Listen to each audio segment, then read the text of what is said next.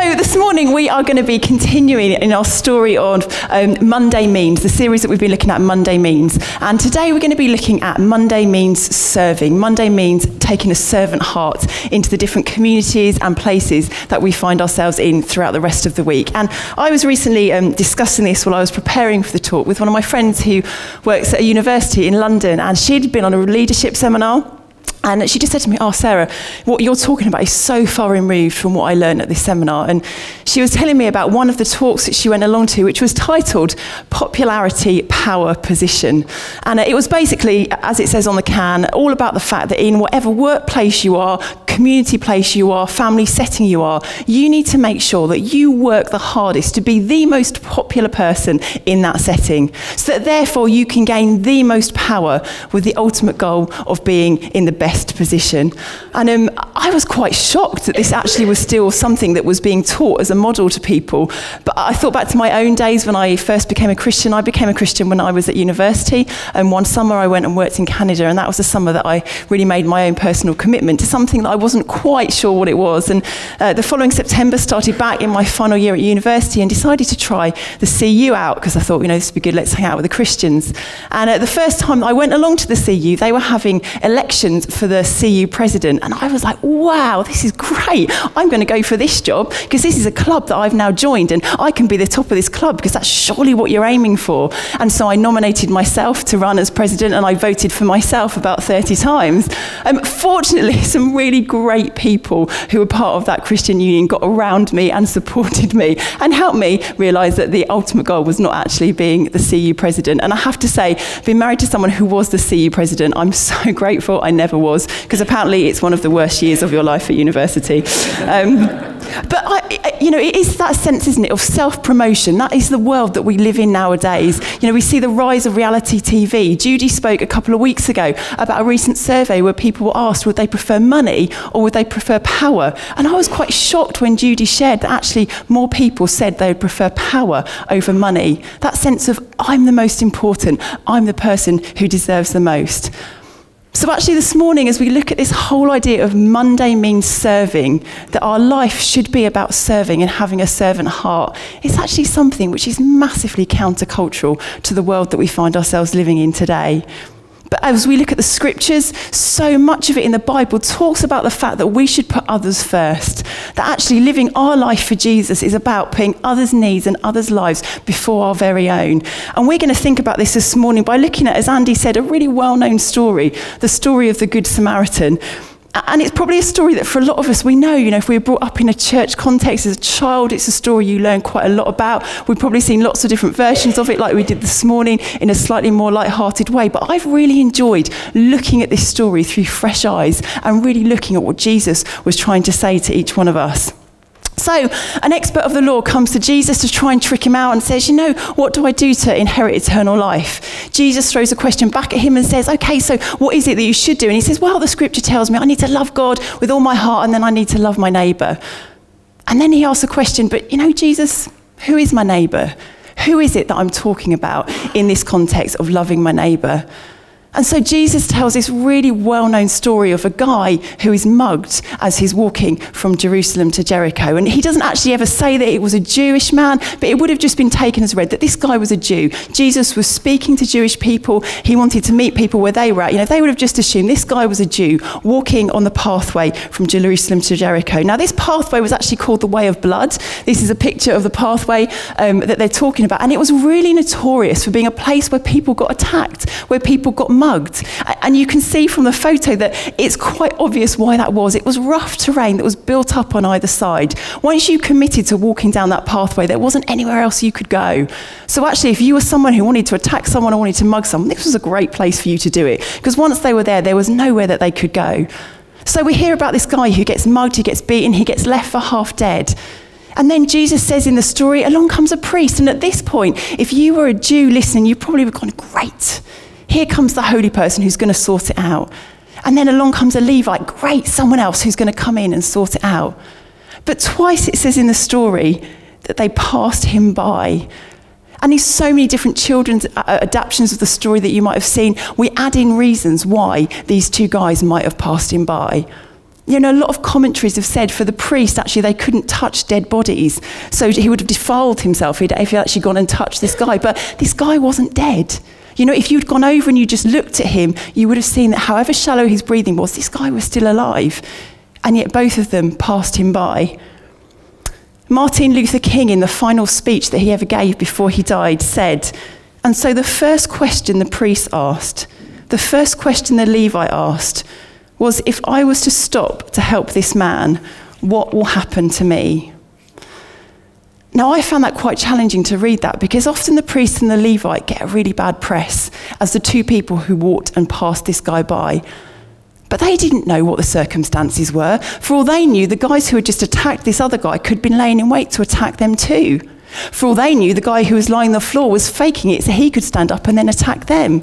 There are so many reasons why they might have passed him by, which actually aren't the reasons that we first click into of, they're so terrible they couldn't spend the time to help him. That the first question they asked was, if I stop to help this man, what will happen to me? And if we challenge ourselves, maybe that might be the first question that we would ask in that circumstance as well. But then Jesus goes on to telling the story that suddenly a Samaritan guy comes past. Now, this would have been a massively shocking moment in the story for all those who were listening, both the Jewish experts he was talking to and also the disciples who were surrounding Jesus, because there was massive hostility between the Jews and the Samaritans. The Jews and the Samaritans believed in very different things. The Samaritans had built their own temple, rejecting the Jewish temple. They believed that a different amount of the scriptures were holy and should be read and should not be read. There was massive, long-standing hostility. So for someone hearing this story as a Jew, you would have seen a Samaritan coming along was a bad thing. This was not a positive thing for this Jewish guy who was lying on the floor. Even for the disciples who were with Jesus, we read that in the chapter previous to the chapter that we've just read, the disciples with Jesus go and visit a Samaritan town. And the people in the Samaritan town reject them and reject their message. And the disciples say to Jesus, we should bring fire down on this city, we should destroy it. And Jesus says, no, we'll just leave. So for even the disciples surrounding Jesus, in their heads, they're still thinking, hang on, you're talking about a Samaritan guy. These are the guys that rejected us really recently. A massively countercultural thing that Jesus talked about. But then Martin Luther King, in the same talk, goes on to say, but then the Good Samaritan came by and he reversed the question. If I do not stop to help this man, what will happen to him? If I do not stop to help this man, what will happen to him? In that moment, the Samaritan reversed the question and he stopped being about self-focus and became all about other focus. That no matter what the cost, no matter what would happen to him, he knew in this moment he needed to do something to help somebody else. We don't know what that guy had been through, what the Samaritan's week had been like, why he was on that journey from Jerusalem to Jericho. It doesn't tell us any of that. We don't know any background information. We simply know that here was a guy going on this journey for some reason who saw a need and he stopped and he helped. And I think it's quite good at this point to note, which was something that really struck me as I was reading it, that the good part in the Good Samaritan story would have been added on by modern day translators. Jesus never, in the story that he talks of, tells of a good Samaritan. And sometimes I think that can be a little bit of a confusing addition to the story, because we hear the word Good Samaritan and we think, oh, here we are. There's all these bad, evil, awful Samaritans, but here comes along the champion Samaritan, that one person who's had real revelation of what it is to love people. And he's the good guy who stops and helps. But Jesus doesn't talk of a Samaritan like that. He simply talks of a Samaritan, an ordinary guy who made a choice to put someone else before himself. And actually, that is a real encouragement to us, that we don't have to be sitting here this morning feeling like the goodest person, the most holy person, the person who can put everything aside for others. We can actually sit here as ordinary, broken people and say, do you know what? We want to be people who don't see position, popularity, power, but instead we see people. That we as a group of ordinary people can ask the same question that Martin Luther King talks of. If I do not stop to help this man, what will happen to him? The famous conductor Leonardo Bernstein was once asked, what is the hardest instrument to play? And without hesitation, he answered, as it is up on the screen, second fiddle. I can always get plenty of first violinists, but to find someone who plays second violin with as much enthusiasm, now that's a problem. And yet if no one plays second violin, we have no harmony. Because the first violinist is the one we applaud, that we see, that we go, yes. But in his answer, he says, do you know what, that second guy, without him, the music wouldn't sound great because there would be no harmony. And I think actually, as we serve and as we show a servant heart to the communities that we find ourselves in, we do build that sense of harmony, that sense of community. And even in this church congregation, every single week we see that, don't we? Just such a beautiful sense of community, of people pulling together to make this happen on a Sunday morning and happen throughout the week. People who give up time to get here to help. The amount of times we've stood up at the front and said, we're really sorry nobody's on D-Rig, but not once have we been left with the church hall set up. We've always had people who've stepped in and built community by serving. So as we think about this story, how can we apply that model of the Samaritan into our everyday lives? How can we be the people who ask the same question that Martin Luther King said that the Samaritan asked? Now, I don't know how many of you have seen this picture. It recently went viral on Facebook alongside a very, very long Facebook status update. So this is a little baby called Riley. The lady who's holding her is a lady called Nifesha Miller. Now, the status update, that is very long if you've seen it, tells of a story of a young mum who was on a long-haul flight with this little baby, her baby Riley. She'd never flown on a flight on her own before.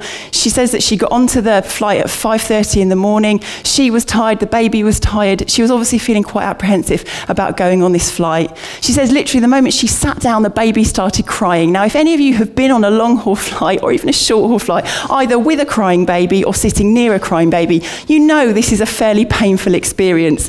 Myself and John, before we had kids, flew to Singapore and literally walked on the plane as along came a massive group of family who just made so much noise, and we just sat there like this. The whole journey. I feel awful now, having now brought that into this building. But it is, isn't it? You go on and people are tutting and rolling eyes, and she tells in the story that that was her experience. She sat down on a row of 3 seats next to a couple who basically just looked at her and tutted. She was getting more and more stressed. The baby was crying more. After the plane had taken off and it was safe to undo your seatbelts, she said to her air stewardess, look, I've noticed there's 3 seats just over there. Can I go and sit on my own? So she moved. The baby's still crying. She's getting more stressed. She's got a long journey ahead of her. And she says out the corner of her eye, she saw this lady, Nifesha Miller, walking towards her. And at a moment, her heart sunk because she just thought, someone else is here to complain, to tell me some great parenting tips. But she says that simply this lady sat next to her and said, can I hold your baby for you? Can I give you a bit of a break? So this lady sat, she held her baby. Apparently little baby Riley continued crying for a good part of an hour, but she still held her. And she held the baby until the baby finally fell asleep. And then she sat for the whole of the flight holding the baby. When the plane landed, she continued to hold baby Riley. She took her off the plane until the mum could put the buggy up, and she put baby Riley in the buggy. They hugged, and off they went their separate ways, probably not to meet up again. The thing that really stood out to me about this story was the fact that it went viral. This story was shared thousands and thousands and thousands of times on social media. Now, if this was a normal day occurrence that happened all the time, it wouldn't have been shared because no one would have gone, wow, that's amazing. They'd have just gone, oh, great, another baby holding story on a plane. But this lady, just as the Samaritan did, saw a need and she stepped in and she helped. She put herself aside and she did something that was completely other-focused. It wasn't an amazing act. She didn't give away thousands of pounds. She didn't do something which took loads and loads of her time. She would have been on that plane anyway. But yet she saw a need. She stepped in and she simply held that little baby. She showed a visible representation of God's love to that young mum on that aeroplane. And for each of us here, how can we be those people who do that same act of service, just as the Samaritan did, who stepped in and said, what will happen if I don't step in and help this person? What will happen to this young mum if she sits for 10 hours, getting more and more stressed with people tutting around her, where actually I could step in and I could just hold the baby? It might be really simple stuff. It might be that, at your workplace, no one does the washing up, so you simply go and do the washing up. It might be that you defrost your neighbour's car in the morning one morning because you know they don't have as much time because you're up early and you can get it done. It might be that you get stuck into serving in one of the more non-glamorous roles at church just to help it happen every Sunday morning. It might be that you offer to look after someone else's kids for an hour. It might be that you sacrifice a bit of time that you had to yourself to go and have coffee with someone who you know would really appreciate it, or to make a phone call with someone, no matter how difficult that person is, but you know that they would appreciate that bit of time. An amazing, simple little way that you can step in and you can show something of God's love to those around you. But the really special thing, I think, in the Samaritan story, it wasn't just a one-time act. It wasn't just a thing that he did once, that he tended the wounds and went on his way. Actually, he stopped, he saw the need. Then he acted, he bandaged his wounds. He continued to act by putting him on his donkey, taking him to an inn, paying the innkeeper, saying, take care of this man. And then really specifically, he says, and I will come back. I'm not just abdicating responsibility now. I'm going to be full out for this guy. I'm going to come back. 5 or 6 times, this guy stepped in and saw a need and helped. In Hebrew, the word love, the word mercy, hesed, is an action. Often when we hear the word love, we think of something like fluffy, kind of Valentine's Day romantic feeling. But actually, the word love so much in the scripture, hesed, is an action. It's how can we love our neighbour? How can we show the visible love of an invisible God to the people around us by serving them and by stepping in and by loving their neighbour? What can our actions be, and what sacrifice can we make in our own lives to serve those around us? But I guess as we think about that and we think about the specific things that we can do to serve those around us, it's also really good to think about a couple of other things alongside that.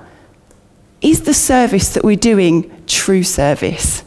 Are we doing this for the people around us, or are we doing it for ourselves?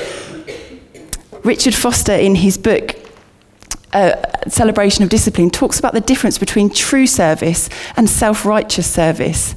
And this is a massive, massive challenge to each of us, because I know for myself that I've been challenged by this time and time again.